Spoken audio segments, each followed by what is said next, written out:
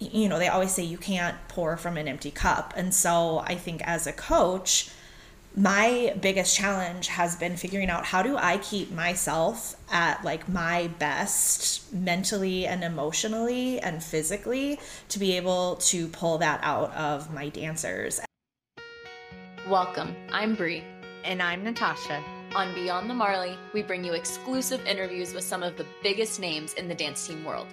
Each episode features an engaging conversation with top professionals who share tips and tricks for success and powerful stories that will leave you feeling inspired. Whether you're a seasoned pro or just getting started in the dance team world, Beyond the Marley podcast has something for you.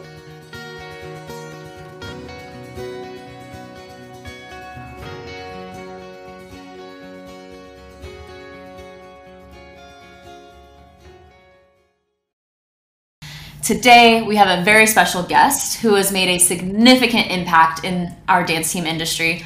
Our guest today is a legend in our arena, and we are so honored to have her with us today. Throughout her career, she has had tremendous success leading the way in the dance team industry, but most importantly, our guest is known for her passion and for creating intentional championship cultures, which drive the team that she works with to push boundaries and overcome challenges with grit and determination.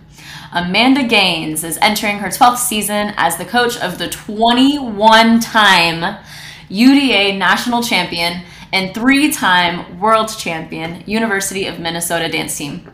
Growing up, training and competing in all styles at her studio and high school dance team in Minneapolis, Minnesota, Amanda went on to attend the University of Minnesota, where she was a captain and choreographer of the dance team her senior year. After graduating, she jumped right into coaching and continued choreography with high schools, colleges, and all-star programs around the country. She has taught camps, clinics, master classes, and has judged all over the world and is excited to share her passion for dance. We are so excited to have Amanda Gaines on today. Hi, oh my gosh, what an intro. That was, wow. And I feel like that still doesn't encapsulate everything that you are and the impact that you've had on the dance team industry as a whole, truly.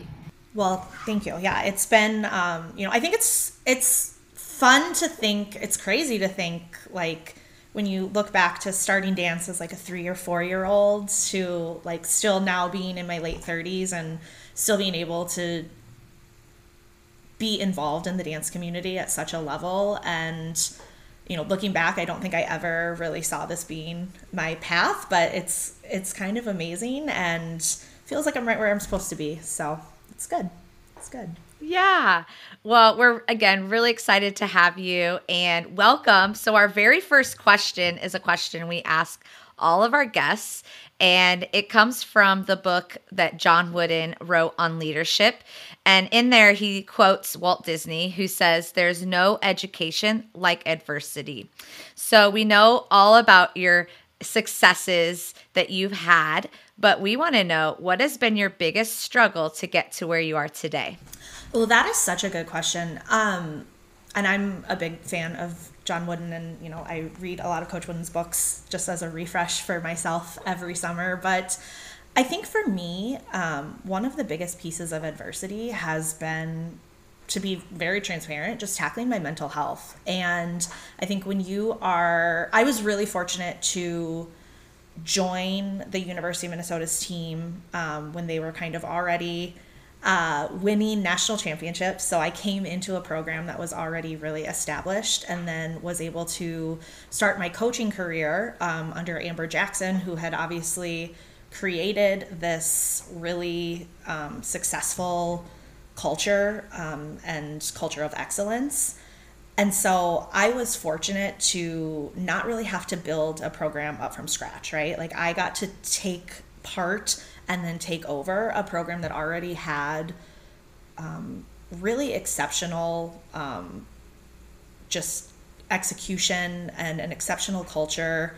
And there is an element of pressure that comes with walking into a program like that. And so I know when I first took over as head coach of the program, or head coach of the dance team, that pressure to maintain that level of excellence was so overwhelming. And I really, really struggled with that. And I think it's tough to, they always say you can't pour from an empty cup. And so I think as a coach, my biggest challenge has been figuring out how do I keep myself at like my best mentally and emotionally and physically to be able to pull that out of my dancers. And that is not struggles I've had with that. And I can be transparent with my team and be honest with them about the struggles that I have to help them with the struggles that they have, and to have resources at my disposal to allow me to better navigate my mental health so I can be the best version of myself for my team.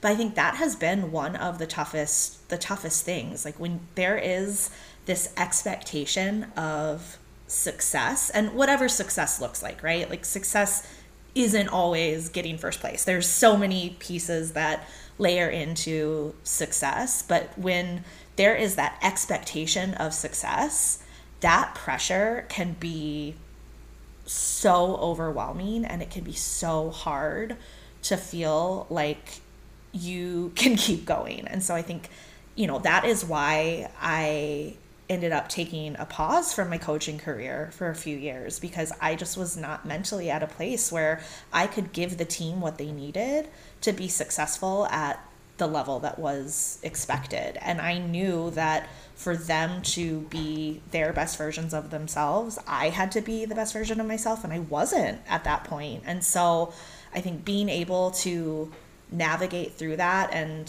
figure out, what my, I guess, sort of coping tactics were going to be and how I could overcome this, and really finding my community and my resources that could help support me through that. That was one of the biggest pieces of adversity that I really had to navigate through to kind of get back to this place where I felt like I could coach at the level that was expected and that these kids deserved. So that's to really just dive into the deep personal stuff right away. But that's kind of been my biggest adversity. Wow. Thank you so much. Right out of the gate, we always like to dig deep. That is definitely something we do.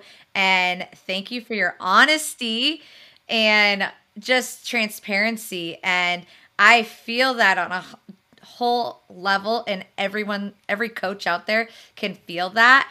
And I commend you. And again, you lead the industry. And what you just said, if there's someone listening to this that maybe are going through that struggle themselves, this could be that voice of like, oh, hey, Amanda Gaines from University of Minnesota had to take a break. Maybe I needed to do that too, So I have a follow-up question to that, we dive into the whole, you can't pour from an empty cup. And I say that a lot.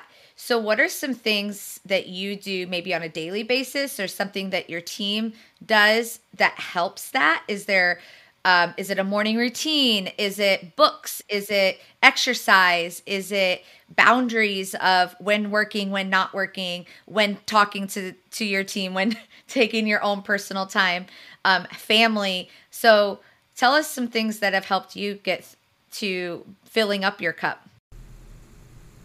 Yeah, so I think first of all, I have the most incredible support system when I think of like my family and my friends. Most of my friends were dancers.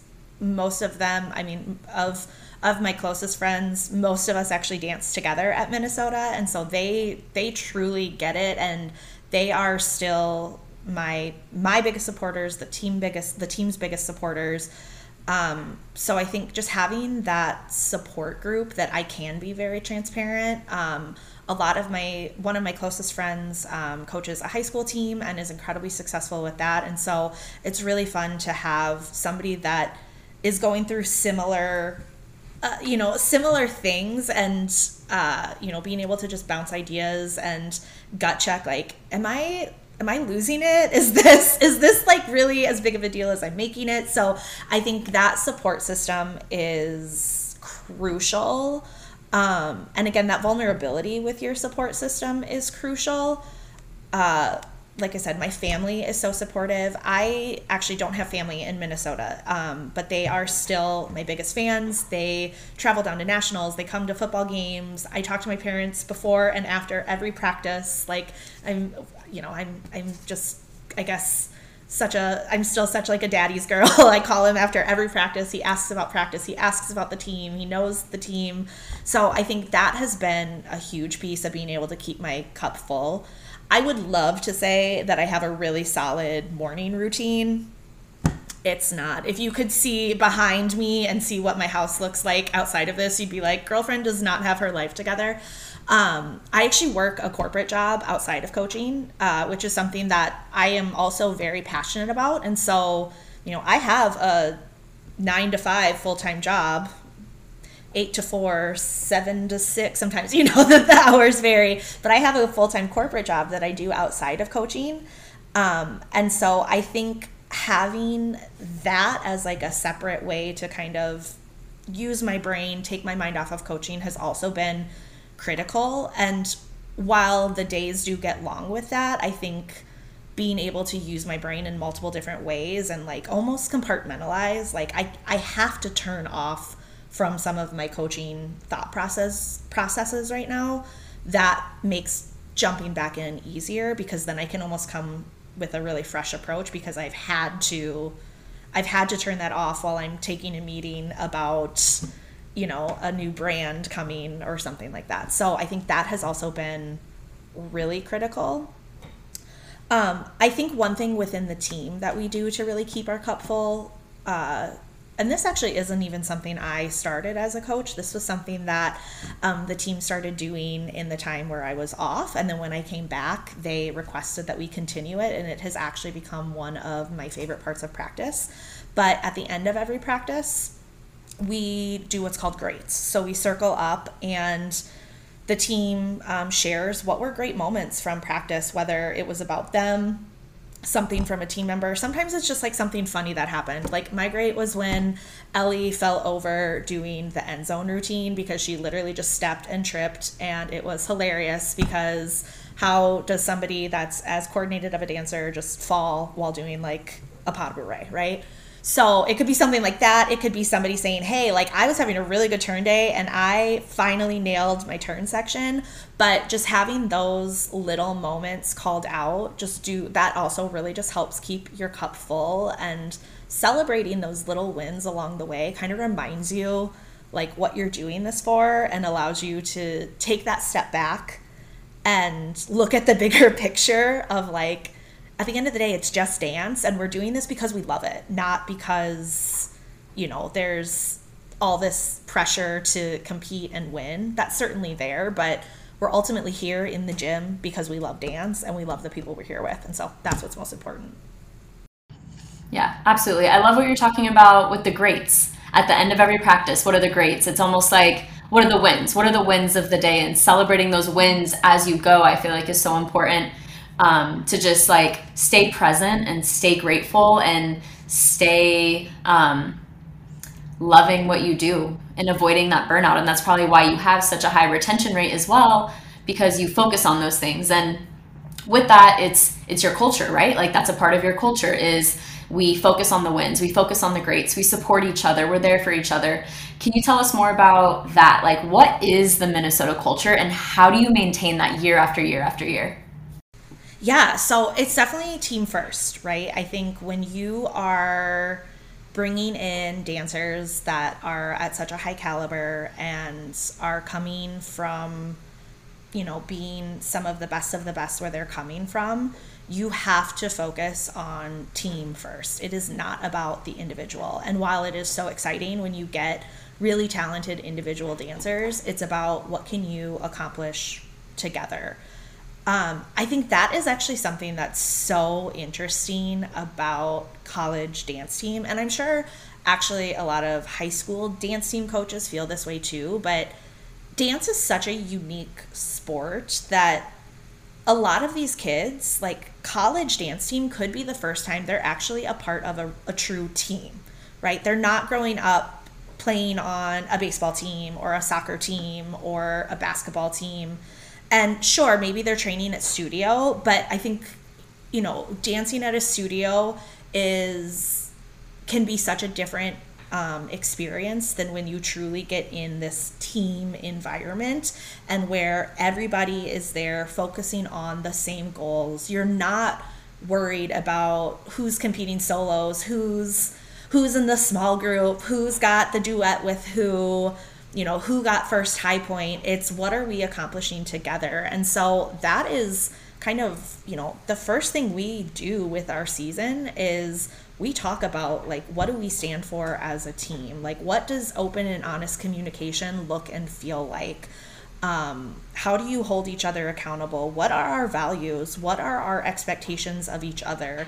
What are your expectations of the coaches? Because as much as coaches are, sitting there saying, here's what we want to see from you, I think that kind of goes both ways, especially at the college level.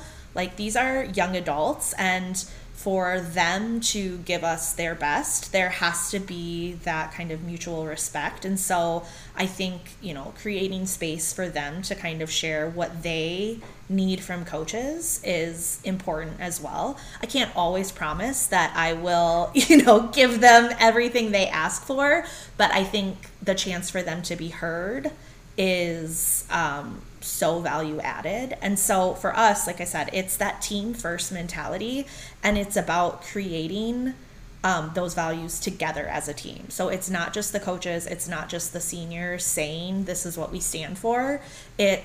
This is what we stood for in the past. This is what has made Minnesota Minnesota. Now is this new group. Let's create what that looks like together as this group. And so how do we build on those values that were important to us, like open and honest communication, hard work,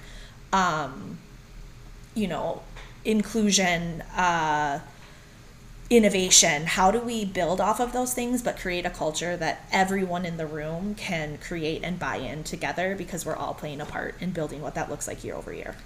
Yeah, you said it with the buy-in, right? Like, there has to be that buy-in, but you have to create it, and you don't get to 21 national championships by just drilling turns over and over and over again. It's the culture, and it's mental. Do you guys work with a sports psychologist? Do you bring people in to work with your teams on culture? Do you work specifically with somebody? Carl Munt has played a huge role in our program over the years. So I know he obviously was our choreographer for a really long time, and something that I love about Carl, where he has really pivoted in the last few years, is just on that mental preparation and that mental toughness. And so I feel like there's a lot of tactics that I've actually learned from him that we continue to incorporate. Things like visualization, right? The mind is such a powerful tool. And so using things like visualization, doing breath work, and kind of keeping your dancers really centered and focused, and learning how to sort of regulate their bodies in those intense moments. So how do we put them on the spot in practice? How do we give them enough performance opportunities leading up to nationals where they can learn how they respond and react in those moments with these pieces, so that way by the time we get to nationals, they feel totally in control of their body and their emotions. So Carl has been just an absolute game changer for myself as a coach, and just our program as a whole. So highly recommend Innovate Dance. Reach out to him. He does clinics and sessions. If you've never worked with Carl, I cannot speak highly enough about him. Get him in the gym. He's just a wonderful human as well. And then, we leverage, we'll bring in consultants to help us clean and drill, but I think we're also very conscious about the people that we bring in, being people that also buy into like the values and the culture that's important to us, because I think when they are there drilling skills, cleaning an 8 count, fixing formations, it's how they speak to the team and how they build up that confidence, and that matters too, right? And that's not to say that you are always positive, right? There are times where you have to be hard on your dancers. You have to like sometimes as a coach you're disappointed, and you're not doing your job if you're not being honest with your team that you're disappointed in what you're seeing on the floor. But I think being just really conscious about how you are sharing that feedback and how you are expecting them to react to that feedback really helps set them up to be able to deliver at a high level, not out of fear, but out of passion to like make everyone in the circle like proud and build that trust. So that's always my goal, is I never want the team to be successful because they're scared of me or scared of what's going to happen if they disappoint me. I want them to be successful because they want to be successful, because those are the goals they set out and they want to accomplish together, because they know they're capable. Yeah, totally. I always say love and accountability, right? Like, I love you and I'm going to hold you accountable for the choices you're making. It's not like you said, you're afraid of me and that's why you listen. No, like, I love you and you know I love you and that's why I'm doing this for you. I like how you talked about also you're very conscious with the people you bring in, because you do have a set, you have your values, you have your culture, and you need to make sure that the people you bring in, especially if it's adults coming in or older adults than college kids, that it's aligns with that, right? And flows. How do you mentioned Carl Munt, who's an incredible choreographer. I think everyone in the dance team industry knows him and his amazing work. How do you choose, I feel like your guys' jazz style, especially, it changes every year. So how do you choose who you bring in to do those routines with your kids? Well, you know what? That's a great question, because I think that's like always evolving too. Like, who's the right fit? What's going to be like the next thing or the next style we want to go after?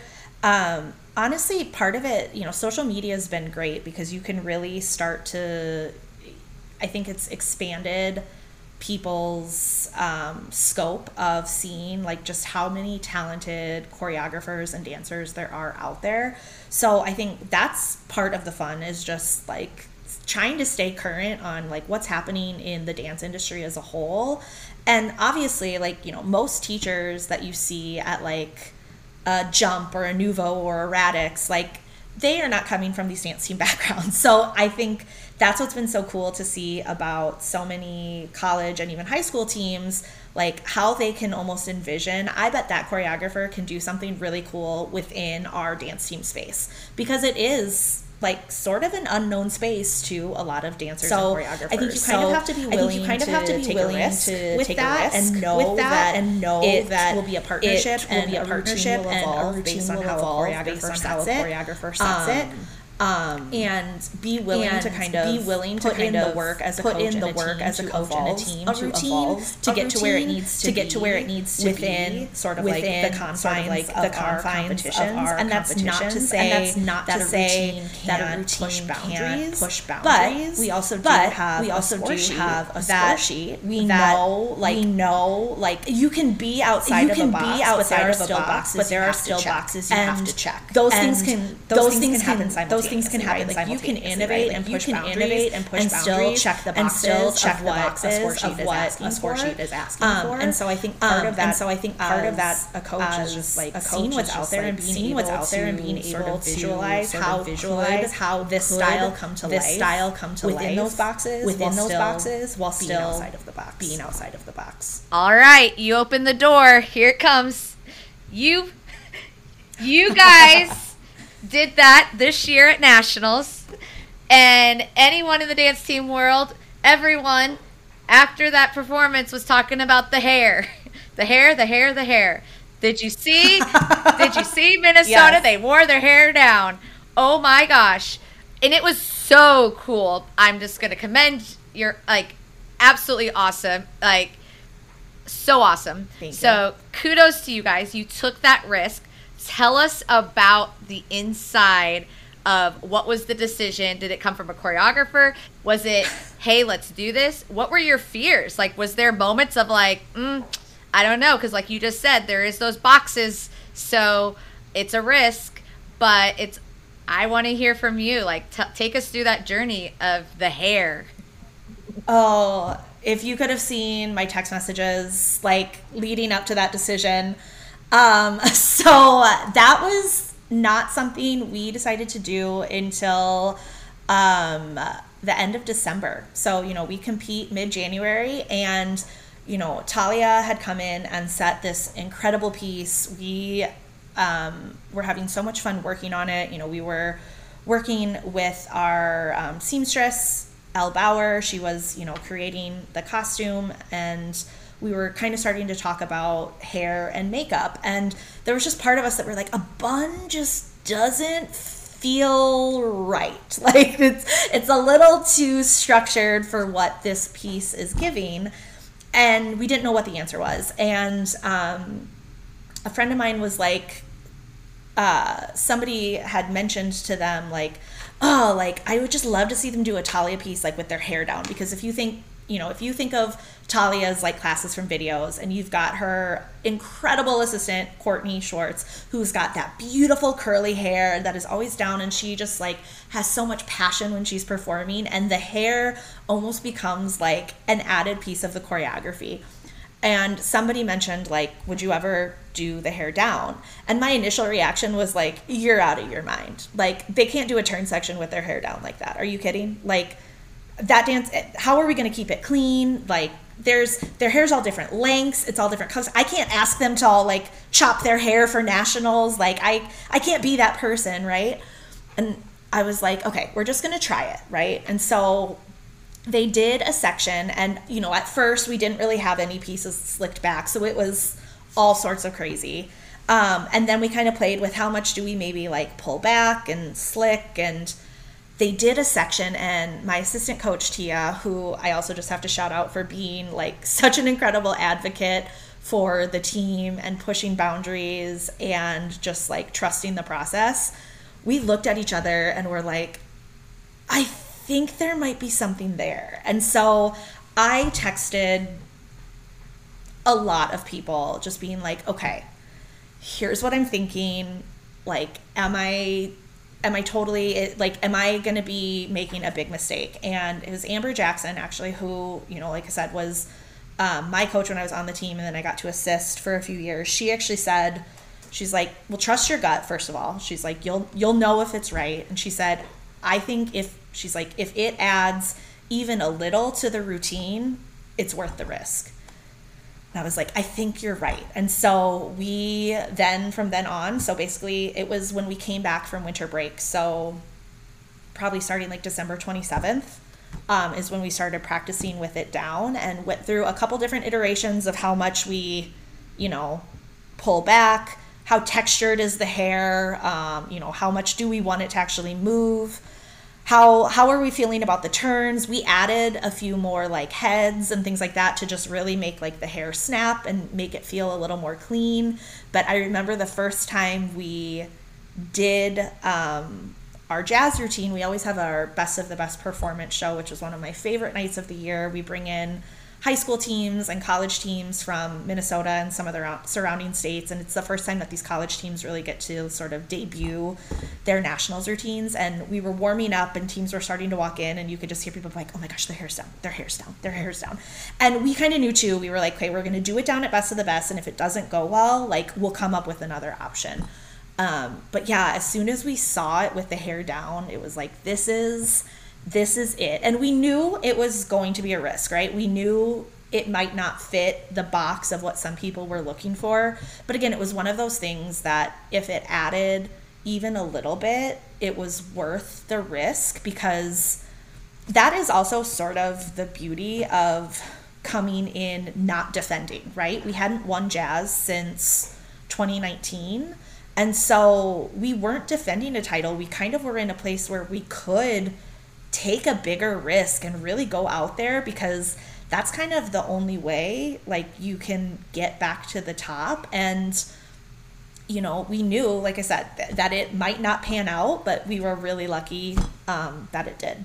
So yes, it absolutely did. It was the most memorable routine of the entire weekend, and just like all of the buzz around it too. Like, what was the judges' feedback after day one? Because I'm sure that TikTok video that went viral of your girl who was like, hair tie, and I was like, yes, girl, get it. But I know that wasn't everyone's opinion. What was the feedback? How did that happen?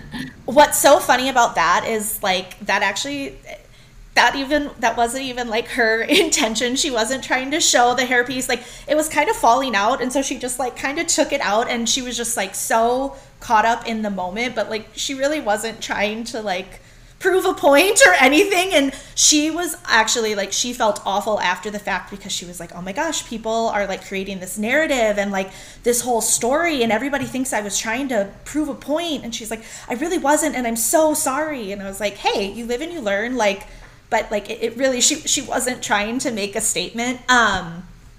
There was one judge who didn't like the hair down, but that's, you know, that's the nature of what we do. I think every other judge, I think one judge made a comment of like, hey, maybe just pull back a few more pieces so you can get the full effect of the performance. But otherwise it was kind of a non-issue on the majority of the score sheets. And so again, I think the beauty and the danger of social media, people totally created this narrative that actually wasn't true at all. And, you know, I think that's just what happens, and that's the nature of this, and it's okay. But yeah, I hate to break it to everybody, but she really wasn't trying to like prove a point or like, you know, take that, judges. It really wasn't that at all. She just, it was kind of falling out, so she took it out and was just like it. Because I will say, like, as a coach, I have been going to nationals, you know, almost half my life now, college nationals, which is another thing that we don't need to talk about how long we've been doing this. But that moment after Jazz finished dancing, even before they took the floor, and then when they finished dancing, like, I have never as a coach felt that kind of support from an entire arena. It was really overwhelming. Again, to the point that like, regardless of what the outcome was, because we weren't in first going into finals. So it was kind of, that's where, you know, where you talk about success has to be about more than just a final result. Like that was what success was being able to take in that moment. And even the team, so many of them have said like hitting that end pose and walking off and just like feeling the energy and like the crowd's support was what was so incredible about that moment. And I think that's what kind of like took her over, was just like, oh my gosh. Because I'll give her a shout out. Her name is Callie Hilton. She is such a sweetheart.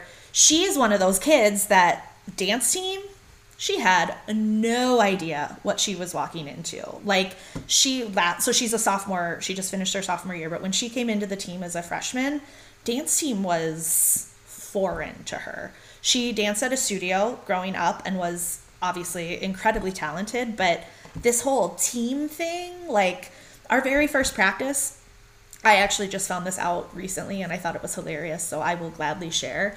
But our very first, like one of our first practices in the summer, she had to go up to someone and be like, hey, can I borrow a Turner? I didn't bring one. I only brought socks. Like, I didn't know we were going to need shoes. Like, she was just so like, this was just such a foreign concept to her. And so to see somebody like her then get so caught up in just like that team aspect and the support, like that's what was so cool. And so do I love that this whole narrative was creative? No, because again, it wasn't even true. But also, like, did I lose sleep over it? No, because I know I can't control whether everybody liked our routine or thought we should have won or whatever, right? Like, that's out of my control. And I think what is so cool about the nationals competition is like everybody is truly coming with their best, and everyone is so good. Everyone is polished. They are technical. They are giving these just like insane performances, and they're vulnerable on stage, and the choreography is incredible. And it truly is a few people's opinion on one given day, and on another day it could be completely different. And that's kind of what happened this year, right? Like on day one, it went one way. On day two, it went another. And I think that is what is so cool about the level of competition, is that everybody is just continuing to bring their best. And so, you know, if people want to create these narratives, that's fine. But at the end of the day, I think everybody just wants to put their best foot out there, and then if the judges fall in your favor on one day, that's amazing, because you know that the next day it might not go that way. So that's why you have to keep working hard and keep pushing, because like nothing's guaranteed at that competition, because everybody is just at such an elite level. Absolutely.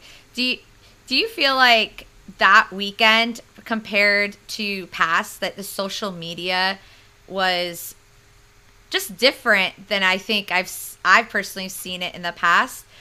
I don't know what it was that was different, but I just felt there was a lot of more opinions and just some negativity and that's social media. But I think this was a lesson for everybody, that what you see on social media is not reality and at all. And I think that it's important that people understand that, and they think they know, but they don't know. So thanks for telling the story, because I think that's beautiful. So thank you.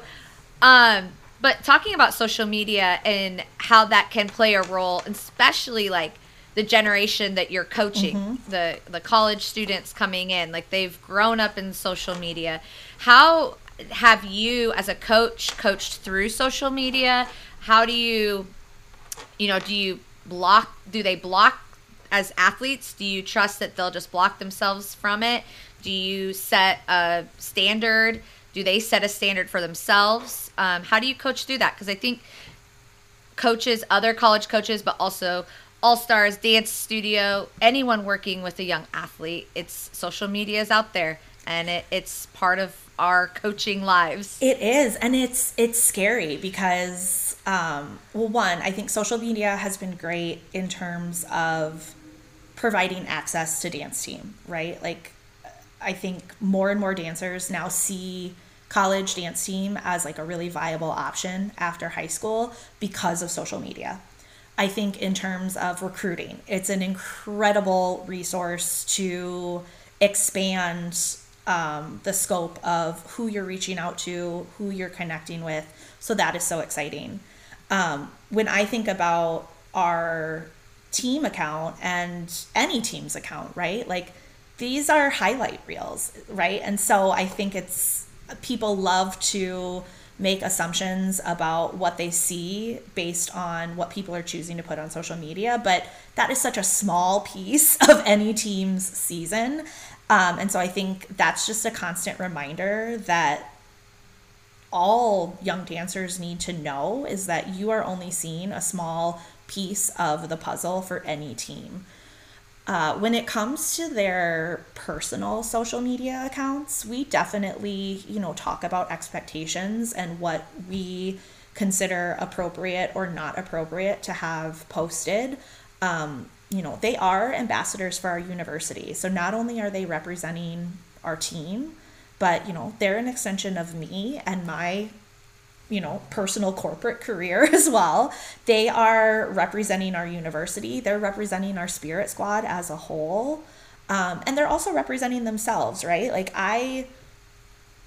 I'll be the first to giggle at a TikTok trend, but I'm also like, I've been there where 10 years later, you're going to look back and cringe at like, I can't believe I posted that, right? And so that's part of growing up, right? Like, I look back at, I joke with them. I'm like, well, it used to just be Facebook when I was in college, and we would post an album of 100 pictures from a single night out, like with some silly title. And they're just like, oh my gosh, coach, that's so embarrassing. And I'm like, just wait, you'll be saying that about that TikTok video you made in a decade. But, I think, again, that's where we set expectations, but I will hold them accountable to those expectations, but I also know like there are going to be growing pains and mistakes along the way, right? Like, social media, they did grow up with social media, and this is what's important to them. And, I think as I've gotten older, and the gap between like when I was younger and coaching, it was a lot easier to keep a pulse on what was important to the team.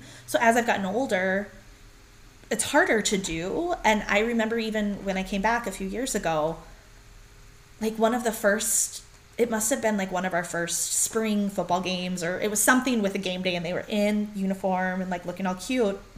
And I got so frustrated because I was like, you guys, like, warm up was supposed to start 10 minutes ago and you're out here taking pictures. Like, come on, we got to go. And that was such an easy unlock of like, okay, like, they want to have time to take pictures and like capture these memories this way. So now we just build that into the schedule. Like, okay, I know I want to start warm up at 12:15. Okay, you guys are going to get here at 11:45, so you have 30 minutes to take pictures, and then cameras and phones are put away and you're ready to go at 12:15. So whatever that looks like for you to be ready to go at 12:15, great, but I will build in time for you to do this thing that's important to you, because this is how, like, this is the world you've grown up in. And so, you know, it works out in all of our favors, because then they feel supported and like, hey, yes, let me take your picture. Let me figure out how to shake the camera while you're filming the TikTok. Like, teach me all the things. You know, I'm actually not allowed to post stories on our team social media account. Anytime I do, our social media captain will delete it and repost it with like a cuter font or like a better cat. And I'm like, okay, noted. Thank you. I know I'm not current with the trends. But you know, it's like, you have to build in time for those things that are important to them. And it sounds silly saying taking pictures for social media is important to them. Like, it's obviously much bigger than that. But you know, I think we set those expectations and we hold them accountable to that. But we also know that there will be learnings along the way. And as long as we help them through that, like, it's my job to coach them through that. It's not my job to expect perfection. It's my job to help them learn how to recover from mistakes, and what did you learn from that mistake, and how is that going to impact decisions that you make in the future. If I'm expecting perfection from them, I'm always going to be disappointed. But if I'm just expecting a growth mentality and I'm expecting them to be open to feedback and willing to learn, that's all I can ask. Yeah, that's it, right? Growth mindset, helping them learn, helping them be their best, and being someone that they can look up to and know they can go to. That's amazing. And those dancers are lucky they have you, because not all coaches are that way. So kudos to you. And I hope your dancers realize how awesome that is. Speaking of social media, obviously, because it's a huge part in everything we do, have you been following along at all the like NIL stuff? And does that affect any of your dancers at all? Have you seen it play a role in our industry yet? What do you think the future of that is for dance team? I think there is a huge opportunity for that with dance team. Like I said, our athletes are already used to representing something bigger than themselves, right? They are good at like turning it on the sidelines or at appearances. They're great at engaging with fans. They're great at performing. Like they are naturally set up to be like amazing ambassadors for a lot of these NIL opportunities. I'm actually really excited because our Spirit Squad is getting a few spots in our portal for Gopher Sports, for Gopher Athletics in this upcoming season.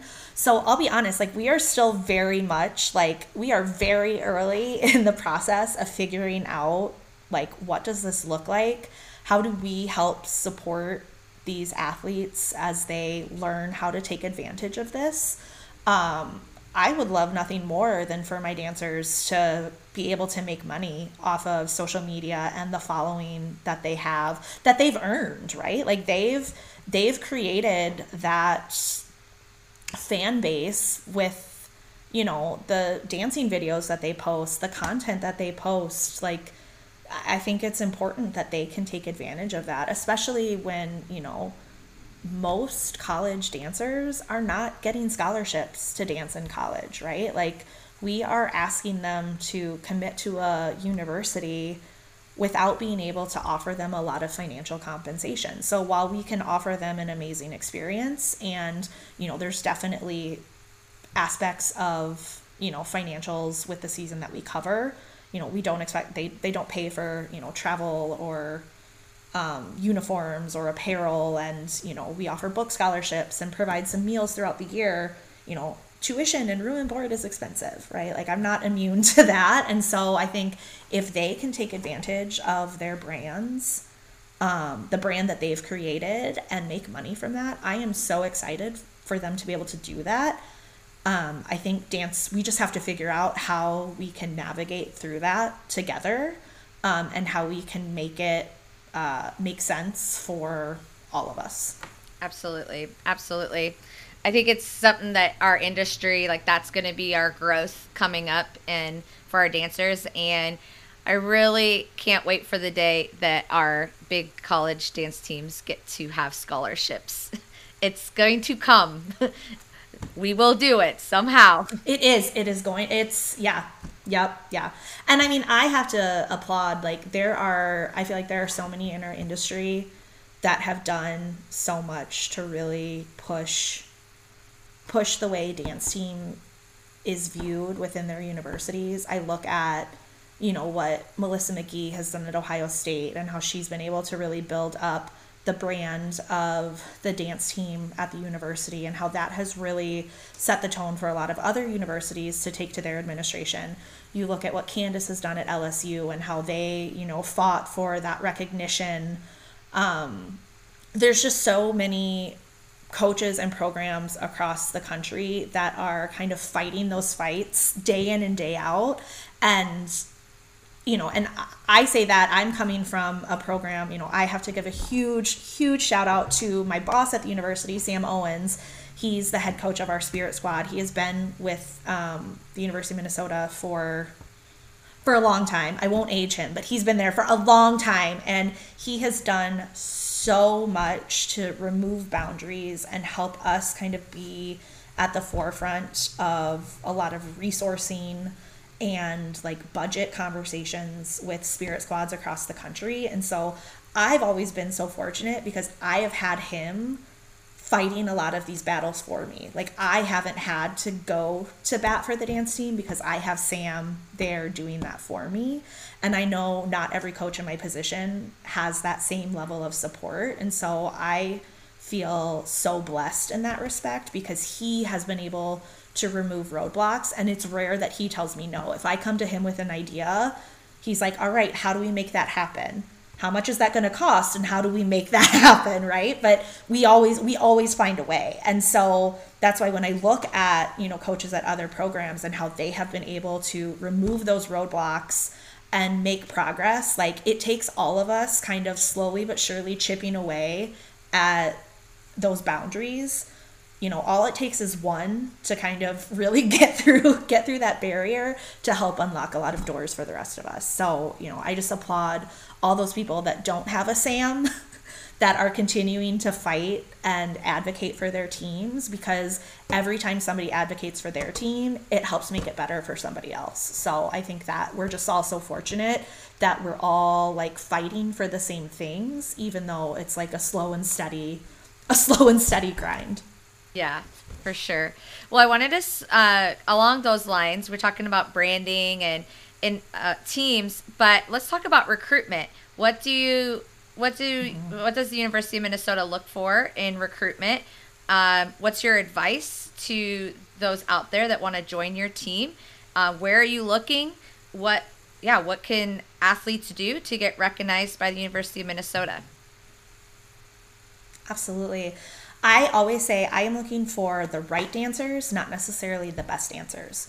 So obviously there is, a level of technique and performance and execution that is needed to compete at this level, but it's not always going to be the best dancers that are the right fit for any program. So the number one piece of advice I can give to dancers is, first and foremost, make sure the school is the right fit. So you can love the dance team, but you are a student athlete and you're a student first. So the school has to be the right fit. The school has to have the major that you're looking for. You have to feel comfortable on campus. You have to make sure your family is willing to take on the cost of tuition and potential travel required to make it to and from campus for all of the things that come along with being a member of the team. So I think my first piece of advice for dancers is to get to know a campus, parallel path getting to know the campus with getting to know the team. And feeling like both of those things feel like the right fit. Because, you know, there have been some really talented dancers that I know have really enjoyed like our team events, but they have been transparent to say this campus just doesn't feel like home. And at that point, I'm like, then this is not the right fit for you. Like I can't have you come and be on my team if Minnesota doesn't feel like the right fit. So get to know the campus at the same time that you're getting to know the coach and the team. I would say shoot your shot, right? Like slide into the DMs, like email the teams. Like it is with the recruitment process, there's always one or two people. There's always a handful of people that you're like, I have never seen or heard from you before, but you're really talented and I'm excited to get to know you better. But at the end of the day, like I want people that want to represent Minnesota. And so by you reaching out and like sharing that passion and like how interested you are in my team, in the school, like that automatically like makes me take a second look to be like, okay, like they're in this for the right reasons, not just like, let me just put out feelers everywhere and see who bites. Like if there's a school or a team that you're really passionate about, shoot your shot. Maybe like make sure, you know, words are spelled correctly and you've got good grammar, and maybe take a quick peek at your social media to make sure that there's nothing like inappropriate that I'm going to be looking at. But you know, like there is nothing more exciting than finding a dancer who is so excited about Minnesota. Like, you know, I will take that over a dancer that can do 10 pirouettes and is like indifferent about the school any day. Because competing is a small part of what we do. There's so many other events, games, appearances that make up the majority of our season. And so if you're not passionate about where you're at, it doesn't matter what the competition experience is like. Even with all of that, you get, like you say, you'll take this dancer over the dancer who can do 10 pirouettes any day. But I feel like you still get all of these insane, amazing, incredible dancers. And you just, they have it all, right? They have the culture, they have the excitement to be there, and they have the 10, 13, 15 pirouettes. It's no big deal, you know? How do you maintain that level of technique within those dancers, you know, after they leave their 20 hours a week of studio and they're doing the football games and the appearances and maybe not doing as much technique training? How do you maintain that high level through their college career? Ooh, it is tough, right? I think as coaches, we know like time is such a finite resource and there's never enough of it. So I would love to say that, you know, we're doing ballet 3 times a week and across the floor. We're not. It's just not the reality. I think, you know, we make a conscious effort, especially in the fall season before we really dive into nationals. We make a conscious effort to make sure we are still, you know, working on technique with across the floor combos, and doing just like combos, whether it's the team, you know, choreographing a quick lyrical combo and teaching it, or bringing in local teachers just to like, you know, expand who the team is working with. So we make a conscious effort to do that in the fall, and then definitely during spring semester. When we come back from nationals, basically all we do for spring semester is across the floor technique combos, which really helps, you know, helps them maintain, try new skills. You know, I think a lot of it is as we're working skills within a routine, we try to always focus and take it back to the technical execution of that. It's not just like, how do I get around that fast that many times? It's how do I constantly recheck in with my brain and my body to make sure I'm getting around that many times with the proper technique.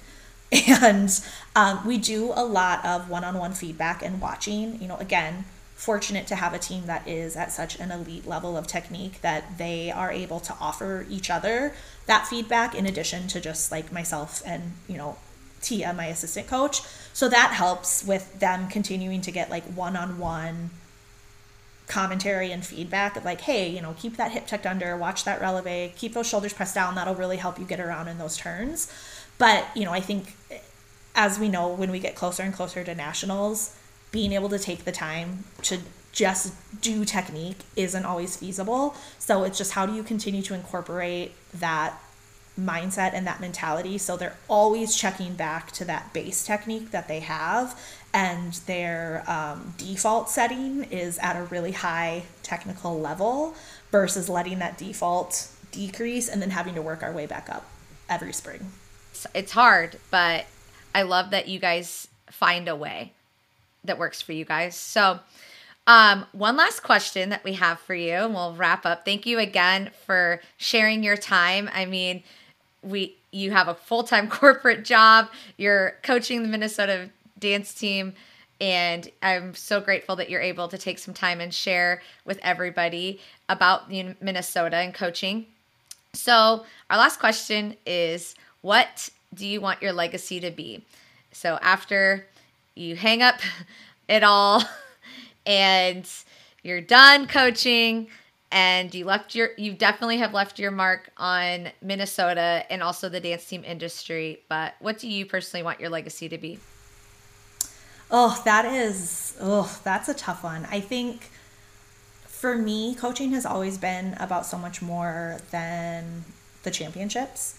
It is about the relationships. And, that is one of my favorite things when dancers graduate or leave the program, that I still get to be involved in their lives, at their weddings and baby showers, and, just seeing them thrive in coaching careers or in corporate careers or as teachers or as parents. So I think, I want my legacy to be that they know that I cared about them as individuals and humans first, and as dancers second. And that because of that allows me to really still be involved in their lives, like when their dancing career is long done. So regardless of the championships, I want people to look back at me as a coach as someone who invested in them as a person first, and that allowed them to achieve goals, but taught them how to be, taught them and helped them just be a better human being. That is awesome. Well, that's great though, and that's why you are the coach you are. You leave that. I feel like that's already your legacy on the athletes you've had. It's getting me all emotional thinking about that. Yeah. Yeah. Amanda, you've been such a gem. So many gold points. So many times we have this Mark clip and I keep hitting Mark, like this is awesome. But I want to always honor you, and because as leaders, this is one reason Brie and I are like, let's do this podcast, because I feel like as leaders, we're in our, not necessarily our bubble, but we're serving others. And like you said, we need to fill our own cup. And I want to fill your cup and say, you are a legend in your arena, and you continue to go outside the box in a safe distance and take risks. But in doing so, your actions inspire those that you may not even know. They see your name and they're like, oh my gosh, what's she doing? And, you are influential, and your actions and your team is so lucky to have you. And I hope they know just how grateful they are and how awesome it is to have an Amanda Gaines in their corner. So thank you so much. Oh, yeah. Thank you. That is so sweet. My cup is overflowing. Thank you. Thank you. Thank you. Thank you. Thanks for listening to Beyond the Marley podcast. Follow us on Instagram at Beyond the Marley, and like and subscribe on YouTube at Brie Choreography for more dance team content.